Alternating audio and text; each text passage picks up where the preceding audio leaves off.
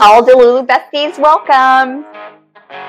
This is a safe space to vent, talk shit, reflect, and most importantly, keep it real. It's better to trauma dump here so that we don't explode on innocent randos. Just admit it, you're bothered.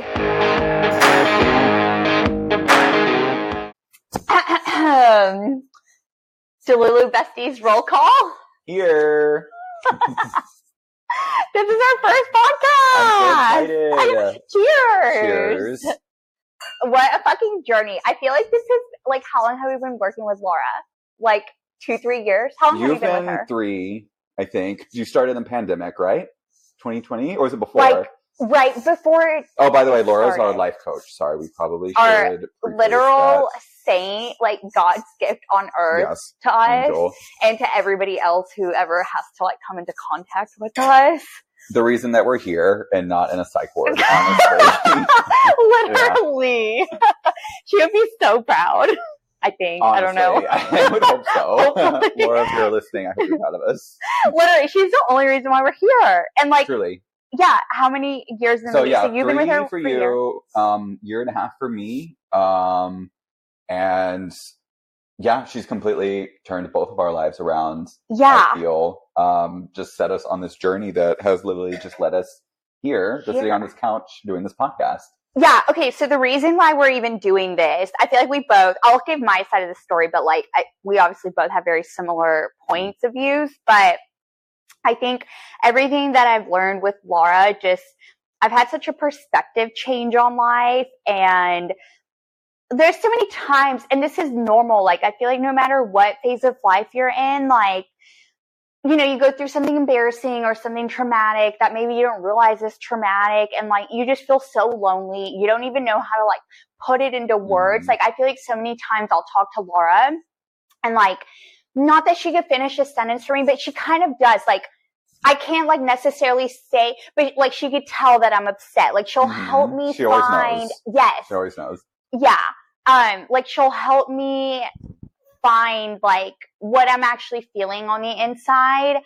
And I just feel like so many of these things wouldn't be so, and like you and I are so blessed to even have access to her and have the resources to be able to like talk to somebody like her. And like, people just don't talk enough about like awkward things. Like I'm just so, after all the work I've done with her, I feel like it's just like shutting off so many onion layers. And like, I realized like the reason why I just was so lost in life, which again is like a normal phase of life. Everybody, like, we're not here to be perfect. It would be a boring world. But like, it just made me realize and open my eyes to like how sick I am of trying to check off the boxes by society and trying to be perfect and like meet up to these unrealistic standards that society, culture, religion, everybody has placed on us. Like, that's why I'm here personally. Like, I just want to keep it real, like talk about these awkward things that no one talks about and like normalize it. Yeah. I think that, the main reason we want to do this podcast is because we know we're not the only ones that feel like this. We know other people are in the same shoes. Yes. Some of them may not even realize it yet. They may just feel like something's off. They feel like they may want to make a change. They may feel like I'm doing what I feel like I should be doing, but I still feel something's off. Like, maybe I'm not truly happy. It took me, I didn't realize that until this year, honestly. Like, it took that long. I'm 31 years old now. And you had already been working with her for like a year? Yeah, like I already, almost a year. And through her and some other traumatic experiences that we'll probably get into at some point, like opened my eyes. I feel a more awakened version of myself. And I want everyone to feel that way. The world doesn't have to be how it is now. Like, with the wars and people in debt and people like, you know, just struggling, just living unhappy lives. It doesn't have to be like that. So I agree. Yeah. I think, just the main reason we're doing this podcast is to share our experiences, show where we came from, and just get people to hopefully relate to us and see you don't have to settle for, you know, what you thought your life had to be. Yeah. Like, we just, are now on this path of like finding our own authenticity and just being honest with ourselves. And okay, we can't be the only two like delusional people on this planet. Yeah. Now we need like a community to build. Yes, which we are calling the Lulu Besties. Yes, we need the Lulu Besties. Come join us on this journey. We are still both on the journey. I feel like Karen, it's never ending. Yeah, Karen is farther along than me because you started sooner than I did. But you have really helped me. I want to say if it weren't for you, I wouldn't be on this journey, but I also believe in like the universe. Even if I didn't know you, it would have sent you somebody else. It would have sent me someone else, something else to get me on this path. But thank God Karen was in my path and on my journey, because if it wasn't for you, wouldn't be, where I am today on my journey. If we can talk a little bit about how we met, which was in college 11 years ago. Fucking old. Yeah, an insane amount of time ago.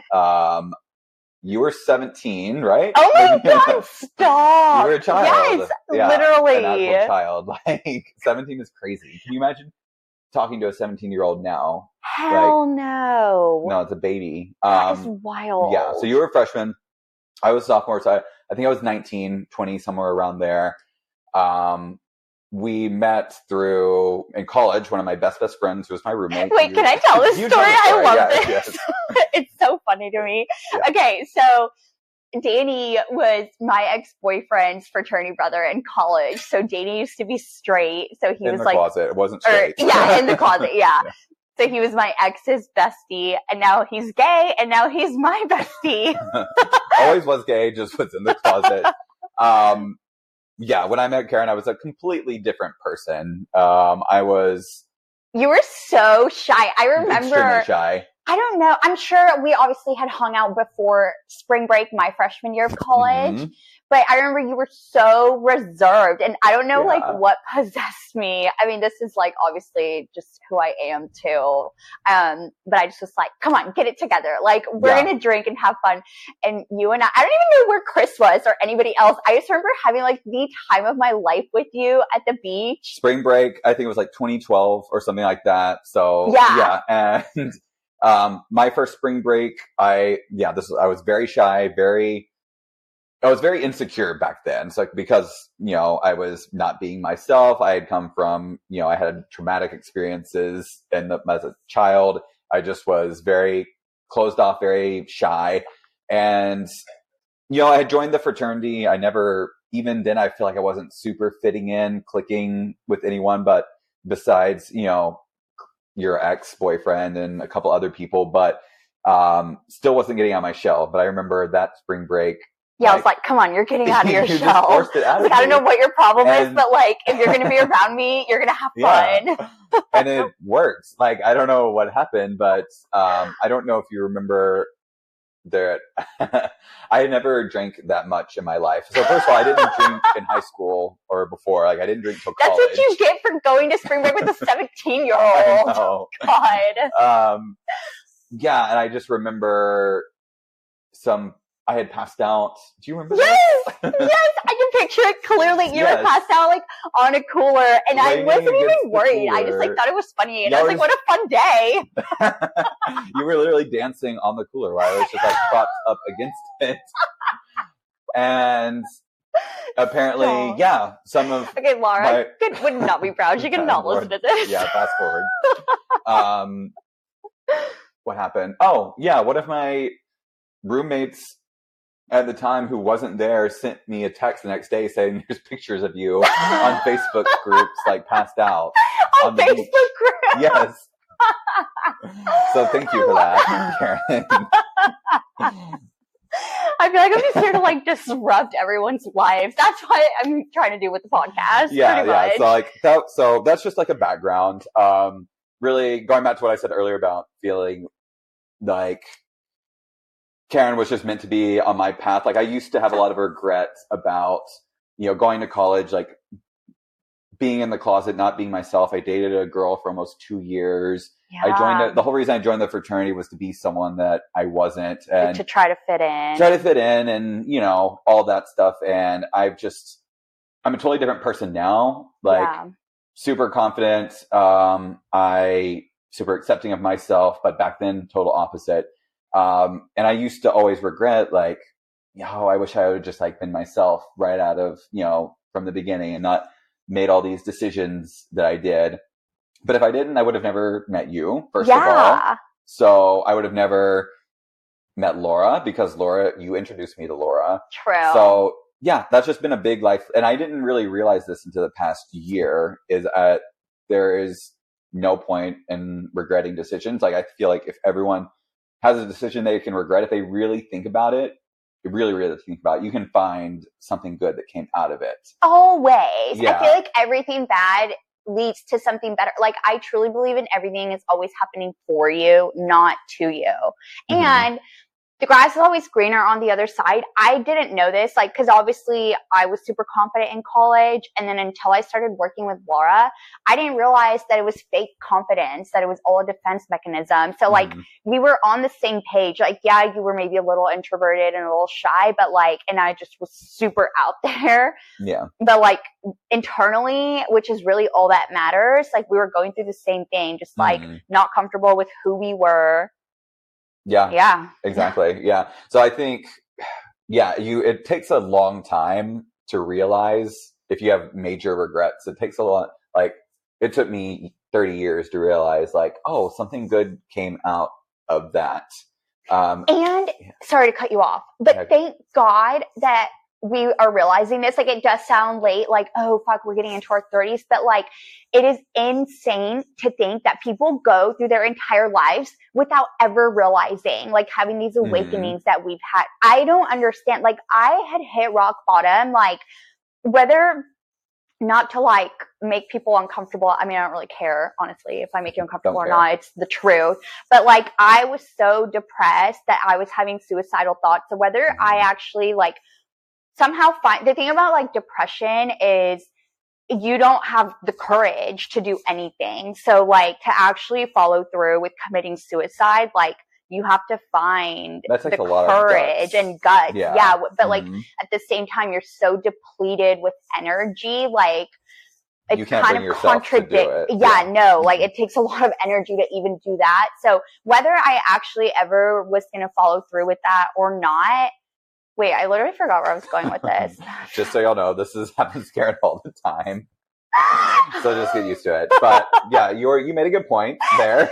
Yeah, I had a point, but whatever. No, I just think, for anyone who has big regrets, like someone, like, say you regret spending 5 years in a relationship. Go ahead. Sorry. I remember what I was going to say. Okay, I don't understand how other people go their whole lives through like not realizing their own authenticity or truth, because like, whether I was going to actually follow through with suicide or not, I was like, either I'm going to die from either like killing myself, or my body's just going to be depleted and it's going to give out. So like, how do other people, where do they find their energy to just be fake their whole lives? Yeah. You know? True. Okay, sorry to interrupt you. No. It just sounds rough. I mean. Oh, you know what though? I think I just answered my own question.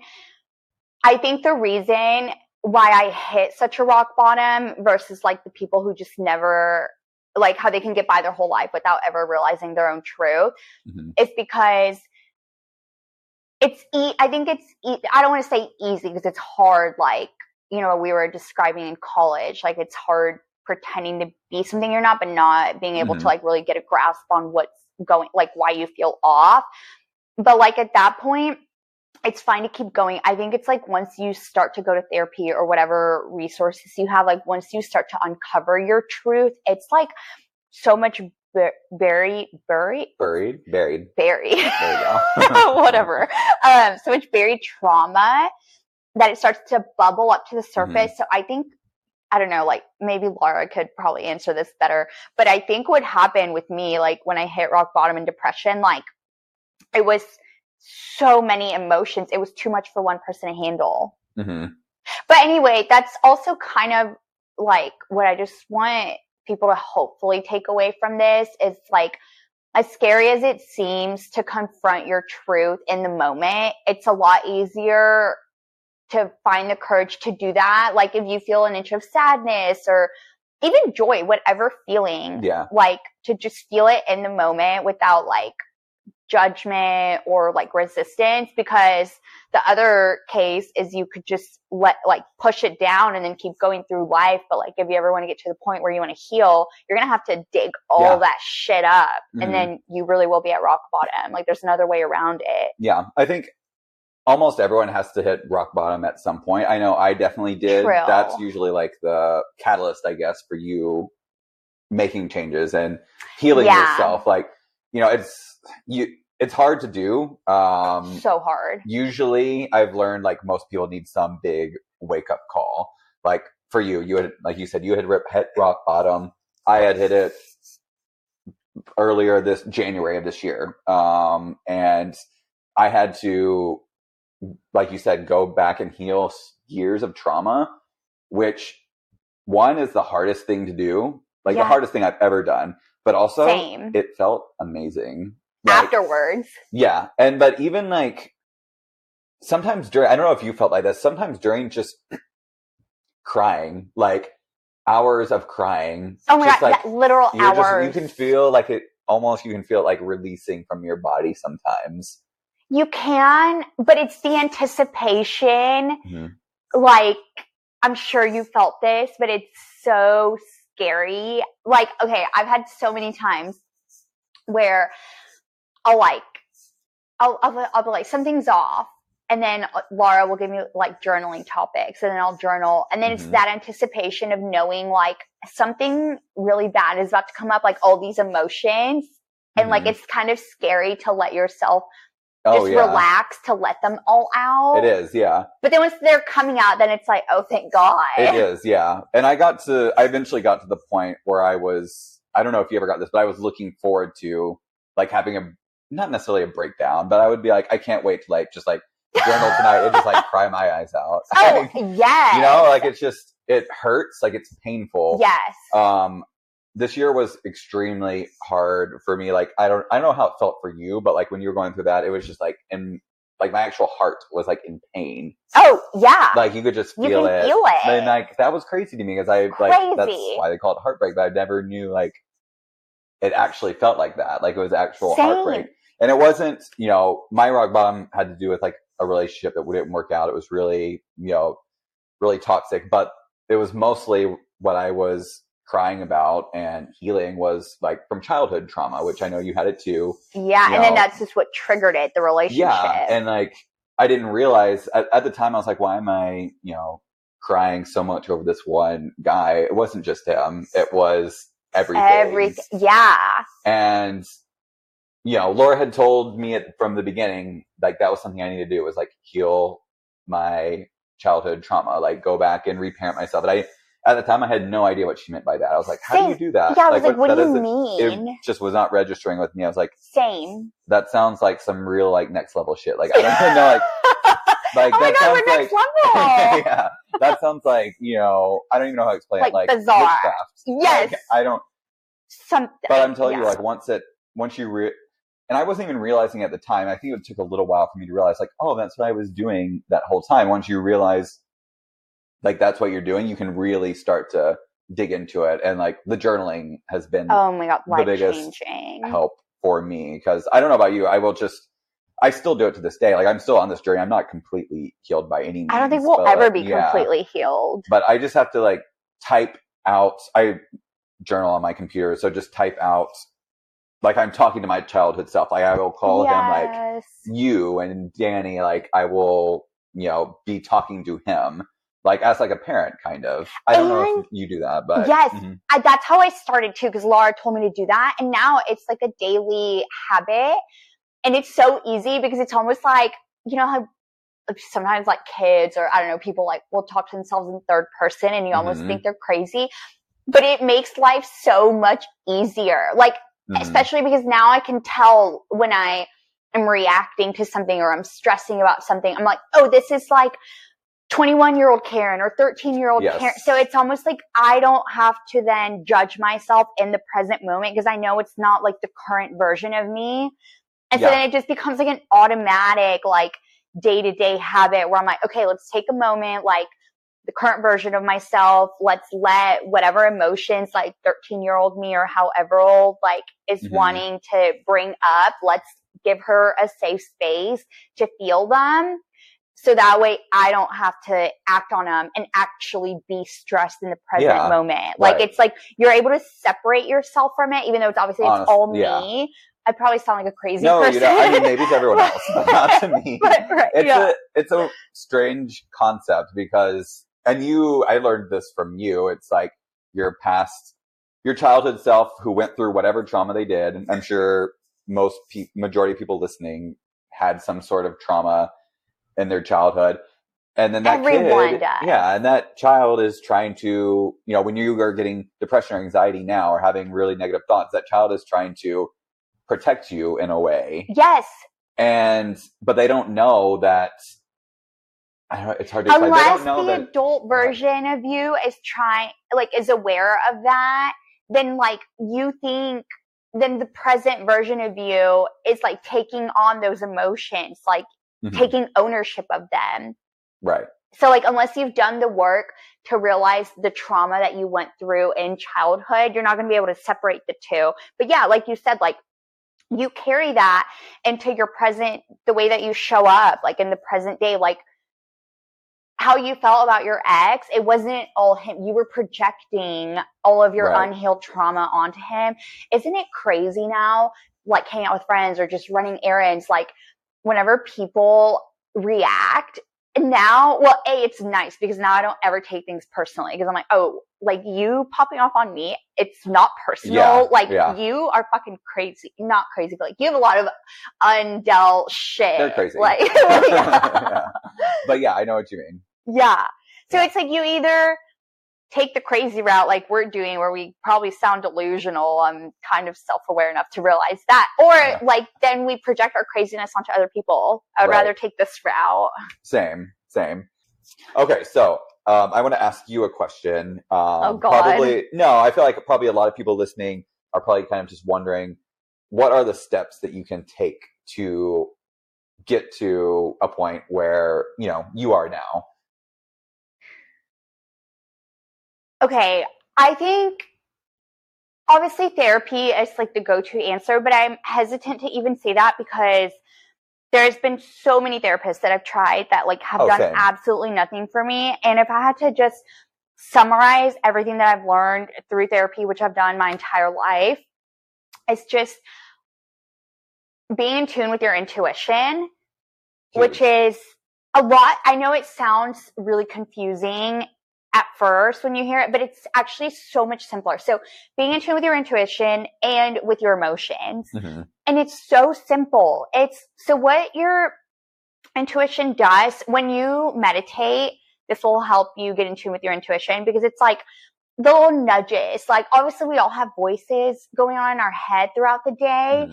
But the thing is, like when you haven't healed all of your trauma, you don't know if it's like the 6-year-old talking to you or like the current present version of you. And your intuition, it's going to be the current present version of you talking. So when you meditate, it quiets down all the noises. And anybody could do this for free, like just YouTube, like mindfulness meditation. Yeah. And it sounds intimidating because I didn't start meditating until this year. That too, it sounds confusing. I thought it was like some witchcraft stuff. I was like, oh, I'll never be able to do that. Like it was like so out of this world stuff. Yeah. You literally just have to sit there. Literally. And just, you can do a guided meditation. That helps a lot. You could just sit there and listen to yourself breathe. Yes. And every time your thoughts, you will have thoughts, like you will stray, but just bring yourself back to that present moment. Just say, nope, not gonna think about that right now. Come back. If it comes back 3 seconds later, that's fine. But that is meditating. That's literally all it is. And every time you bring yourself back, like that's progress. Yes. And then you'll eventually get to the point where, I don't know if you'll ever get to the point where no thoughts at all cross through your head because I think that's people can. Yeah. Oh, really? But that's like we're not there yet, but like you can. Yeah. Oh, okay. Well, what I was going to say is it's a very normal part of just being a human being for like all these thoughts to come through our head. So one important thing is just don't judge it in meditation. Yeah. Like you said, what I do is I'll remind myself like, oh, this is just a thought. So then that helps me like come back to focusing on my breath. And I start out with 3 minutes. Then maybe a year later, I went up to 5 minutes. Now I'm at I went to 10, now I'm at 16, and I've been meditating for 4 years now. Like, it takes a long time. There's no competition. Like, just do it every day, even if it's just a little bit. You don't eat if, sometimes I find it hard, like, to actually find time to sit down and meditate throughout the day. You could just do it driving. Like, you don't have to sit there and close your eyes. You can just do it while you're doing something and not think about anything.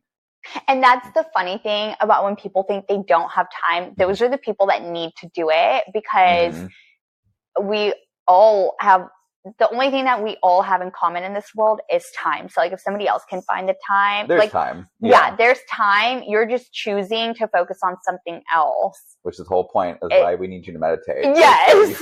Like, you need to meditate so you can chill the fuck out. Exactly. Because these are just thoughts going through your mind, like, oh my God, I have to do this, I have to do that. And when you meditate, they'll just go away, and then you can truly be in the present moment. Yeah. And the thing is, when you're in the present moment, then there's like these things called synchronicities, which are signs like from your intuition, God, source, universe, whatever you want to call it. It's all the same thing.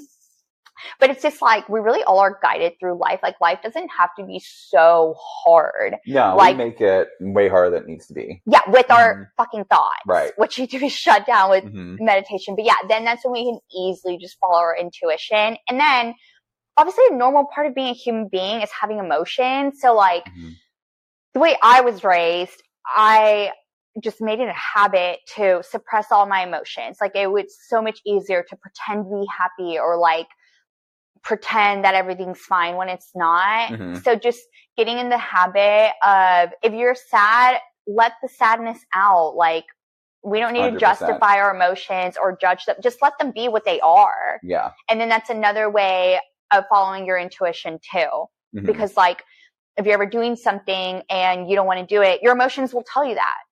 So like, it's not, listening to your intuition is not rocket science. It's as simple as like, do I want to do this or not? If I don't, then I'll try something else. Yeah. For someone who doesn't meditate, they haven't done the work, they can't tell they can't trust their intuition. They may think their intuition is telling something, but it's not that. So that's really what the meditating helps with. And like, I'm there now, like, I will be maybe hanging out with someone new, and then I'll just feel like, you just know, like, you're like, this is not aligning with who I want to be, or for whatever the reason. Maybe I don't know the reason, but like, I'm just going to trust it. Yeah. Yeah. And I had the same thing with a job interview recently, where I was like, I had the job interview and I was like, I could just tell this is not where I want to be, what I want to do. And this is the shit that like got me on this hamster wheel of being fucked up in life to begin with, because like, I'm sure on paper, this job that you interviewed for seemed great. Like, if you it was what I wanted. It checked all the boxes. Yes, it checked off all the boxes. Any parent would be like, yeah, take it.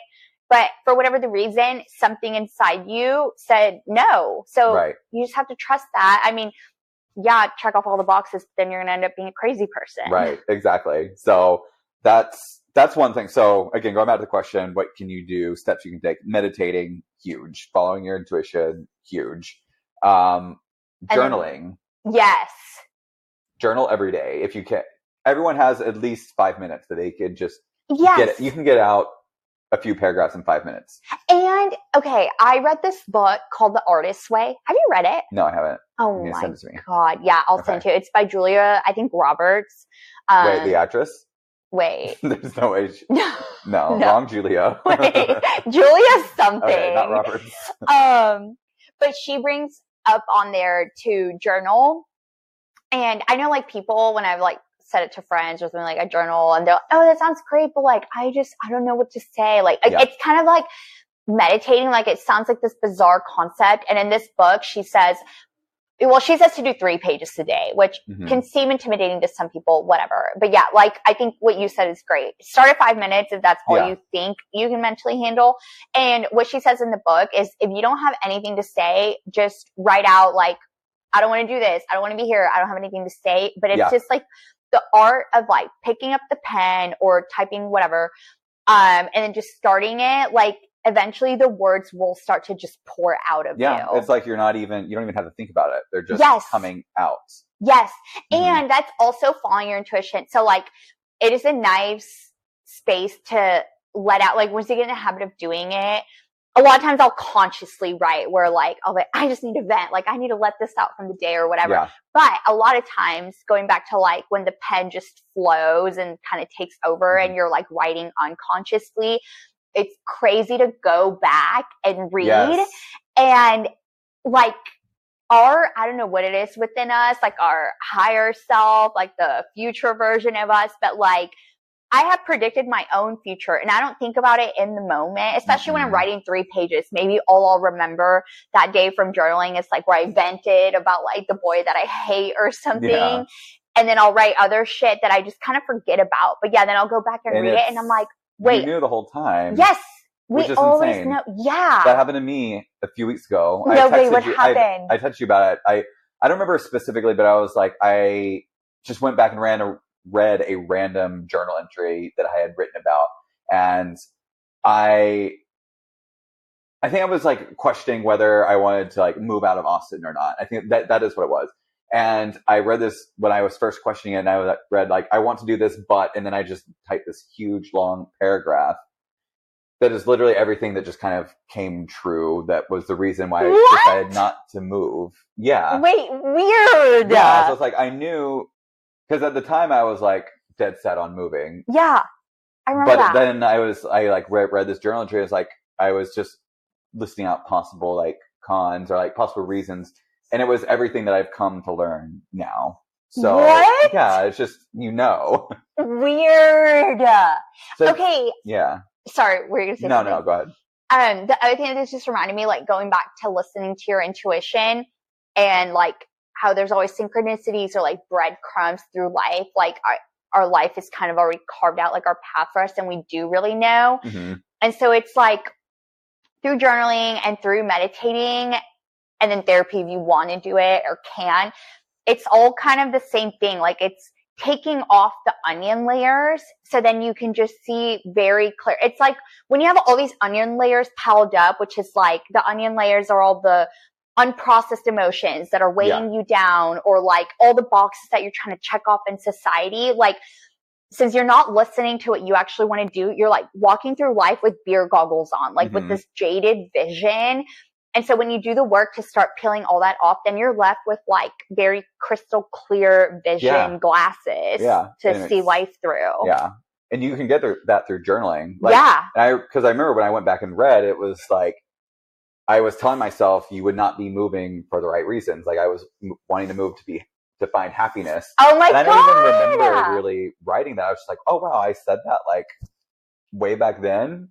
How crazy. Yeah. So journal, everyone. Like it seems intimidating at first. Like Laura was telling me to do it for probably like 3 or 4 months before I finally started to do it.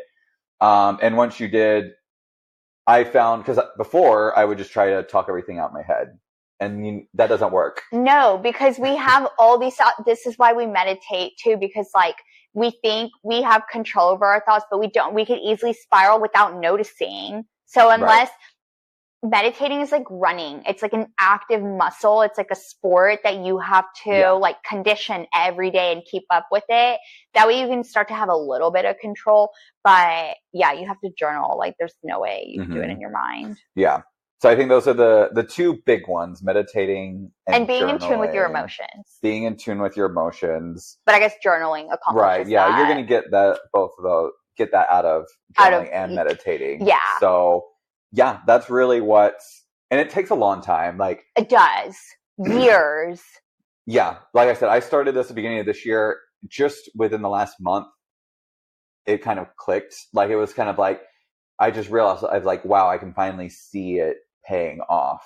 Like I can see the progress, and it took forever because I had a really rough year. I remember just feeling like, oh, I'll never get out of this. I remember feeling like if I did have a good day, then I would take like 10 steps back. Like the next day, always. It was just like, you just felt like you weren't getting anywhere. So it takes time, and a lot of time, unfortunately. Like, I don't remember how long it takes to form a habit.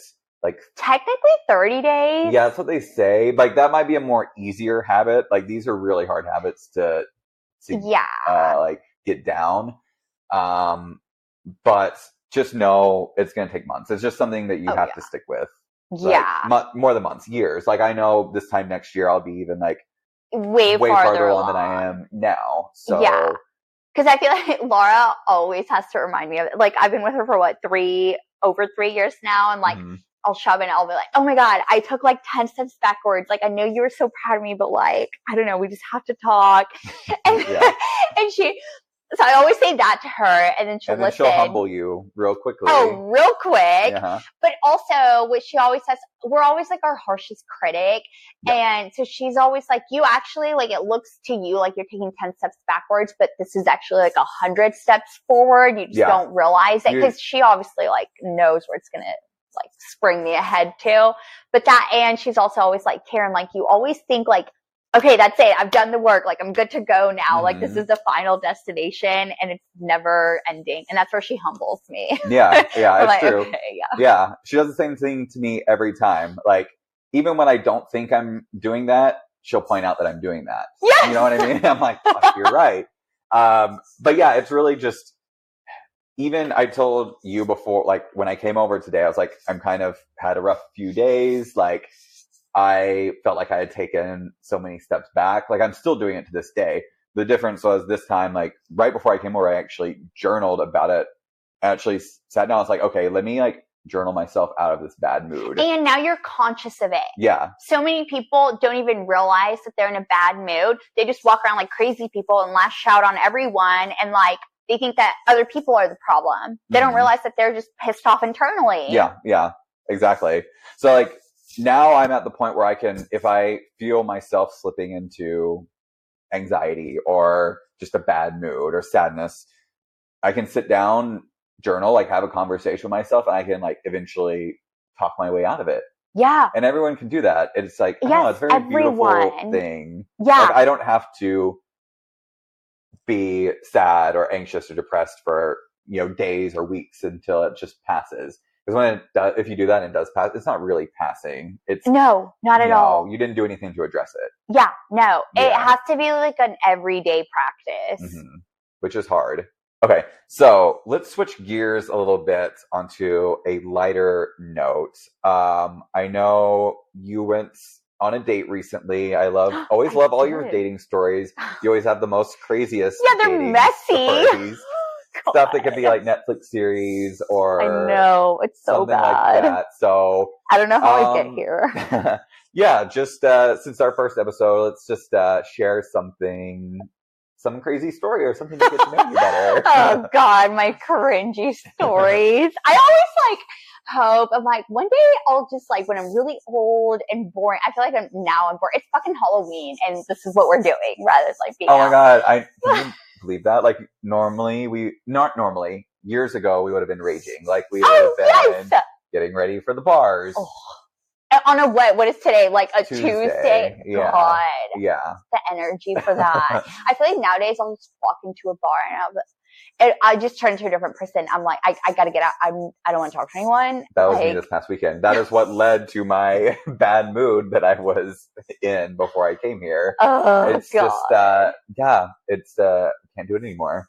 Okay. That's how I kind of feel like with dating, where I'm like, this is exhausting. But sometimes I think like going back to parenting our inner child, sometimes I'll pull myself out and try to be like, okay, well, let's look at like where I'm at right now. Like what would like 80-year-old version of me say, especially, have you ever tried that? I haven't tried that one actually. Okay. You should try. I don't know if this is good or not. I don't think Laura's ever told me to do this, but I just thought of it one day, where I was like judging myself. So anyway, yeah, like 80-year-old me, I was like, you know what? Like, she would probably think I'm like being cute or funny. So anyway, I think about that with my cringe dating stories. I'm like, maybe like 80-year-old me will just be proud of me for like putting myself out there. I'm sure there's a lot to learn from this shit, but I guarantee you learned something. Oh God. I mean, yeah, I already have learned a lot, but anyway, okay, going back to your question. So this guy, just for a little bit of backstory, I met him at the dog park. Literally, I feel like all of them at the dog park. Yeah, like how does this happen? I'm not on dating apps. I'm like, I hate everyone. Dating app is the no one talk to me. Literally, like, or I feel like I could just be at a grocery store. I mean, no one hits on me at a grocery store. But I don't know. I feel like I just sit on the couch and like somehow people still manage to bother me. It must be so hard being so pretty. I know. Okay, that was cringe. But you're right. They just come to you. They flock to you. Yes. Okay, so this guy, in his defense, he did have a really cute dog that I was in love with. Points. Yeah. So he asked for my number. Long story short, what I'm trying to say is he hasn't love bombed me. Oh, the guy you went on a date with this most recent. Yes. Okay, we've been on 2 dates. And so he got my number at the dog park. I didn't hear from him for like maybe a week and a half. And then he randomly called me on a Friday evening. A phone call. Yes, literally a phone call. I was like, oh, and like his name popped up on caller ID. I didn't answer, obviously, because like little me, I was like, oh, this is scary. Like, but I respected That's like very like 1980s or something. I loved it. Yeah, like fuck the dating apps. I'm so over them. 32, 33, something like that. Yeah. So like around my age, every time I tell Laura, she's like, I feel like it's like always her first comment. She's like, how old is he? And I'll say like 31, 32. She's like, oh, thank God. Okay, you're right. Yeah. But anyway, I texted him and I was like, hey, sorry, I'm at the movies. Literally, I was sitting at home painting my nails. I just was too scared to call him, but I loved it. I respected it. Anyway, I was like, what's up? He was like, oh, actually, no, I didn't even text him. I didn't answer. So then he texted me and was like, hey, it's like so-and-so from the dog park. Like, I'd love to take you out this weekend or whenever you have free time. I was like, okay, first of all, also a guy asking to go out on the weekend. Like, I feel like nowadays, I might be making this up, but like, kind of like cliche thing. Don't you feel like we're guys, like, can't make time for you on the weekend because they're like busy partying with their friends. Like they'll only take you out like maybe after work, but then they might cancel on you because they're busy with work. Yes. That is the thing. I used to do that like a long time ago. You yeah. I was like, no, the weekends are like for me. Yes, which, okay, I get it. But when it happens to me, I'm like, yeah, I think back then I was justifying by saying like, oh, if it's like terrible, like at least it was a weekday. Like I didn't like waste a weekend night. Like the thought process. Yeah, priorities were not straight then, but. So anyway, that was the only reason why I agreed to have drinks with him, because I was like, okay, I respect all of this effort. Okay. So we did, and it was great. And then he asked to come up to my apartment, and I like clenched up inside. And I'll get to why I clenched up. But yeah, I was scared, but I also was like, okay, I mean, I guess I could say no. I don't know. I said yes. I was like, let's just see what happens. Like, I don't know. He respected my boundaries. He started kissing me and like was trying to go up my shirt, and I slapped his arm, like playfully, I like pushed his arm out of the way, and he respected it. And then I didn't hear from him. Like he did that night. He was like, oh, I want to like see you again. The next day we set up like the next day which was yesterday, like to meet up. And I didn't really hear from him. Like he sent me a few pictures and videos of his dog in between, but like he wasn't blowing up my phone. And this is so sad, but like with him, I'm like, oh, I guess like all these guys before him have love bombed me, and it's become such a normal. You mean love bomb? They're just like very like. I mean, there's different levels, but yeah, like always texting me. Like it's like overnight. As soon as I meet them, they're all of a sudden in my life 24/7, constantly texting me and calling me and wanting to see me all the time. And like, yeah, it seems kind of nice in the moment. Like I'm getting all this attention, but like, it dies out really quickly. Like with this guy, I just feel like I can breathe and like, I'm able to pull myself out of it and not be like sucked in right away. And you can just get to know him more in person as opposed to over text. Yes. I understand that. And it's like the same difference between him and with every other guy that's love bombed me. Like, texting, it's making me realize that texting does absolutely nothing. It's just noise. I'm not actually getting to know the person, because like the level that we're at where we're hanging out in person on date 2 is the same level that I'll be at with a love bomber on date 2. Right. Like, you know, we're still getting getting to know each other at the same, like, am I making sense? Yeah, you are. Okay. Yeah. It's hard for me. I've always been like a big texting person. I enjoy that. Same. I thought I enjoyed it. Yeah. So that's an interesting take. Yeah. Okay. And it made me realize like, I'm so used to getting love bombed, but it's made me realize every relationship that I've actually ended up in has started out like this. I'm not saying I'm going to be in a relationship with him, but like, it doesn't happen when I'm being love bombed. It happens like where I have space to fucking breathe. Mm-hmm.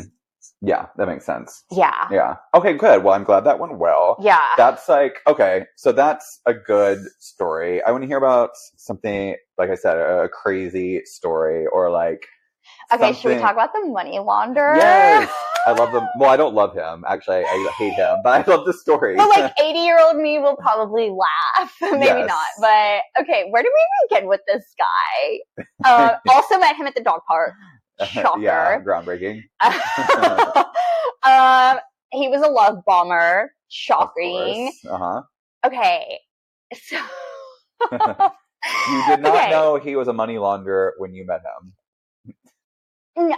Okay, so no. Okay, yeah. Okay, I need to work my way up to Vegas. Oh God. Okay, here we go. So date 1, which happened very quickly after I had given him my number.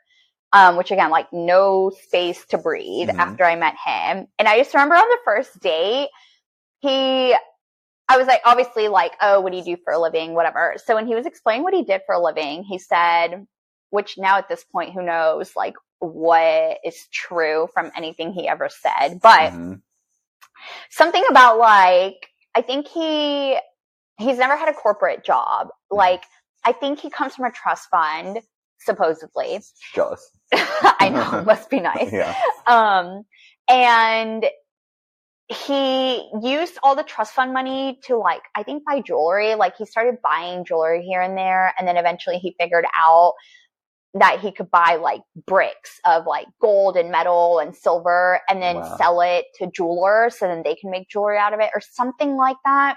Which is a dangerous like market, I've heard. Oh, yeah. Okay. I didn't know anything about that. Yeah. But yeah, that story very quickly escalated. Let me remind you, on a first date. So he ended up growing really fast. He ended up getting clients. Like first it was local, then because he liked to travel like for fun, and then he would get clients like just from talking and being social. So eventually he got to the point where he was traveling nonstop, and then he lived in this random ass place. I had never heard of it before. And he said like people broke into his apartment and they had guns on them and they tore out the entire apartment. And I think I might be making this part up. I think they might have stolen his passport. But he thinks they were looking for like the metals or the silver, like to steal that. And he just pretended to be asleep. So luckily they never killed him, but he said he was like a drug dealer pretty much. Like that's how risky the business was. Because it's illegal.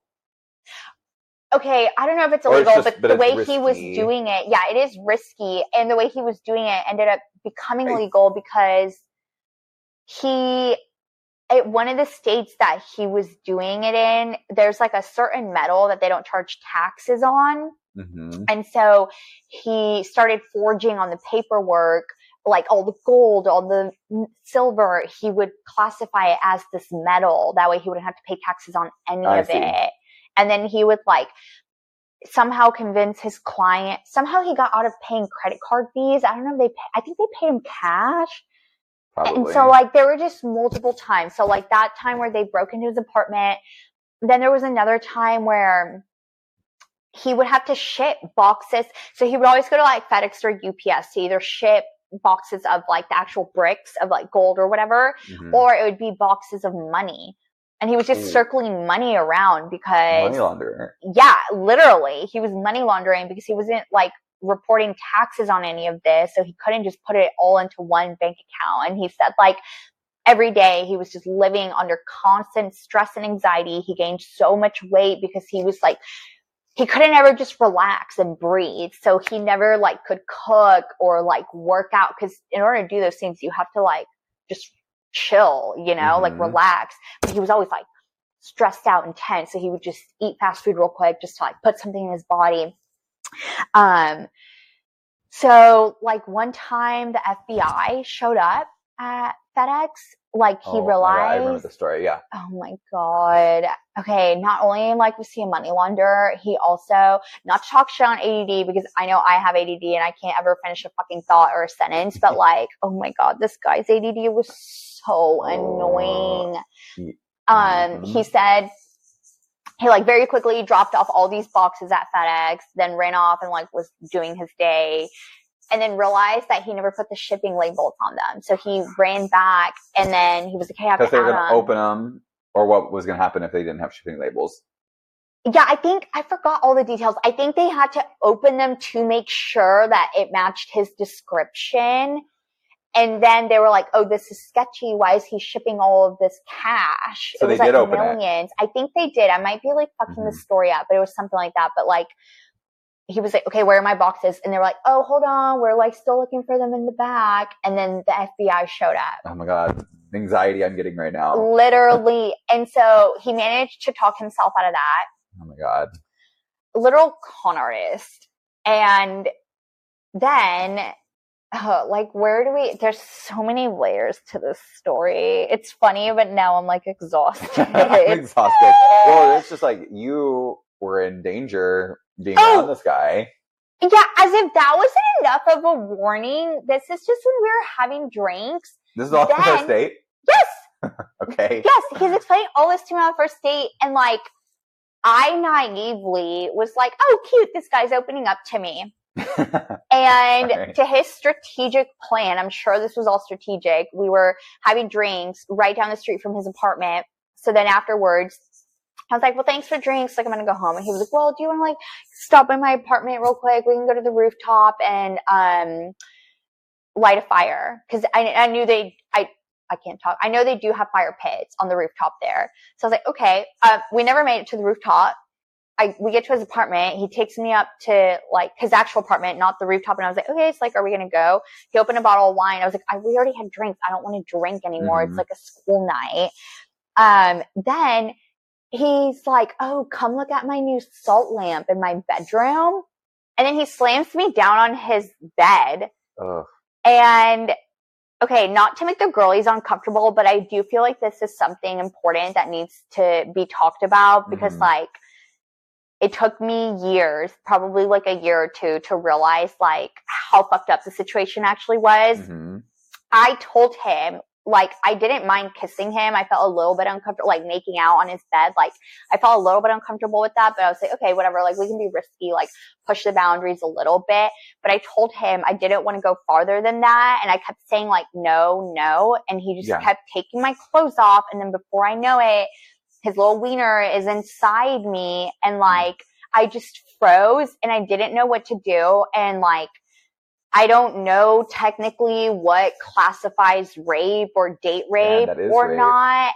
I feel like it is. And like, all I ever know though is the movies where it's so dramatic, where like you only ever see like little 6-year-old girls like being, you know, like handcuffed on a bed and like being beaten up and then getting raped. So like or someone just like fighting. Yeah, like saying, fighting. No. Yeah. And so because I've obviously been in relationships, like I've had sex before, I just like was so confused. That and hookup culture. Like I feel like we're, as a society, it's such a gray line right now. And because women don't talk about like date rape enough, like I just didn't know that that's what it was. Like, I didn't know that I could stand up for myself. And like, at the same time, not to be graphic, but like, it does feel good. So like, even though like it felt good, I also was so uncomfortable and like, but I didn't push him off. I don't know. I just like kept turning my head and like, I don't know. I just like suffered through it. That's so sad. I know now looking back, I'm like, that is so sad. But like in the moment. Yeah. You thought like,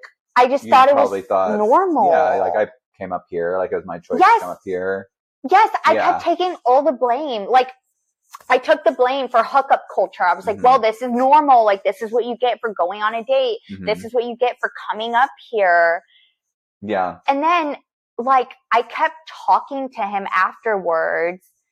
And, like, it's kind of what it goes back to what we were saying. Like when you're not so in tune with your emotions, like you feel like something is off. Like I kind of was like, I don't know, like, I'm probably not going to end up, like, being in a relationship with this guy, but, like, I don't really know. Like, I guess I got to put myself out there and date. Like, I didn't really take the time to acknowledge what I had gone through. Like, I just kept taking all the blame, and I don't know, it's fucking weird, but I think it kind of clicked in my head recently because I Googled, like, what are the symptoms of date rape? And let me just read you, because you obviously know me, all this shit that I've been trying to figure out, like, why I'm dealing with it. Depression, anxiety, panic attacks, dissociation, fear, insomnia, sexual dysfunction. I haven't had sex in like a year and a half. Addiction, anger, confusion, suicidal thoughts, eating disorders, migraine, numbness, shock. So, like, a lot of things. Yeah, I literally deal with all of that. And I don't know, I'm not a doctor. I'm not diagnosing myself or, like, saying that, like, he's the one to blame for all of this. But I guess the point of all of this is, like, it doesn't have to be as dramatic as it is in movies. Yeah. And it goes back even to what we were saying. Like, I think a lot of people don't go to therapy because they're like, I had a good life. Like, I have a lot to be grateful for. I don't have trauma. It doesn't have to be like big T trauma. Like, it's just childhood trauma could be as something as innocent as like the first time when you maybe lose your favorite toy and you can't, it like flies away in the ocean. Like, that's the first time that you experience shock and like heartbreak. And that's kind of like what then altered your perfect little world. And you realize that like the world isn't perfect. Like, you can't get that toy back. Like, I think a lot of times we just, what's it called? Like, don't give ourselves enough credit, I guess. Right. Which I was doing that for a long time. I was always kind of like, oh, my trauma feels so like silly compared to, you know, other people who may have gotten like sexually abused or something. We invalidate ourselves. Yeah. That's what I was trying to say. Yeah. You know, I'm sure we'll get into our childhood trauma at some point, but like, I realized like mine was really bad for a kid who didn't know anything. Yes. Like this as a kid, like you are just need to be nurtured. Yes. And that's it. Yes. Yeah. And looking back, like to that night, oh my God, nurturing myself that night, like had I gone home and been like, Karen, like for whatever the reason, whether you want to classify it as date rape or not, for whatever the reason, like you don't feel safe, you feel uncomfortable, and it's okay. You don't have to like pretend to be strong or pretend like everything's okay. That would have gone a long way. But like, I didn't know I could do that. Right. Yeah. I feel like I've known you a long time. You've definitely gotten better, but I know you would always feel like you had to say yes to things like going upstairs, going back to a guy's place after a date. Like, even though you didn't want to, you would always like, say, I didn't know like, how to say no. I just did it. Yeah. And like, you can say no. Yeah.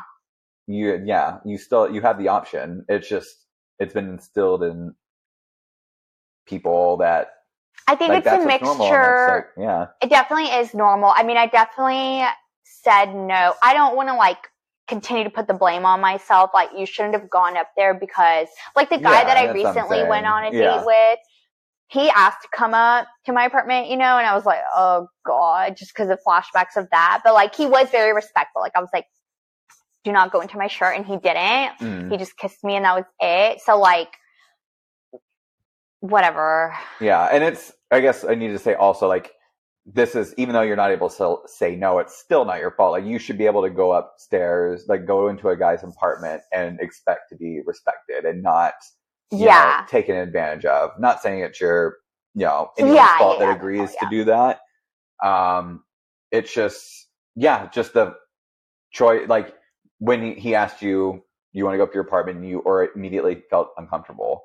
Yeah. Like, that's just where we are now. That should have been the first sign, for me to be like, no, I don't want to.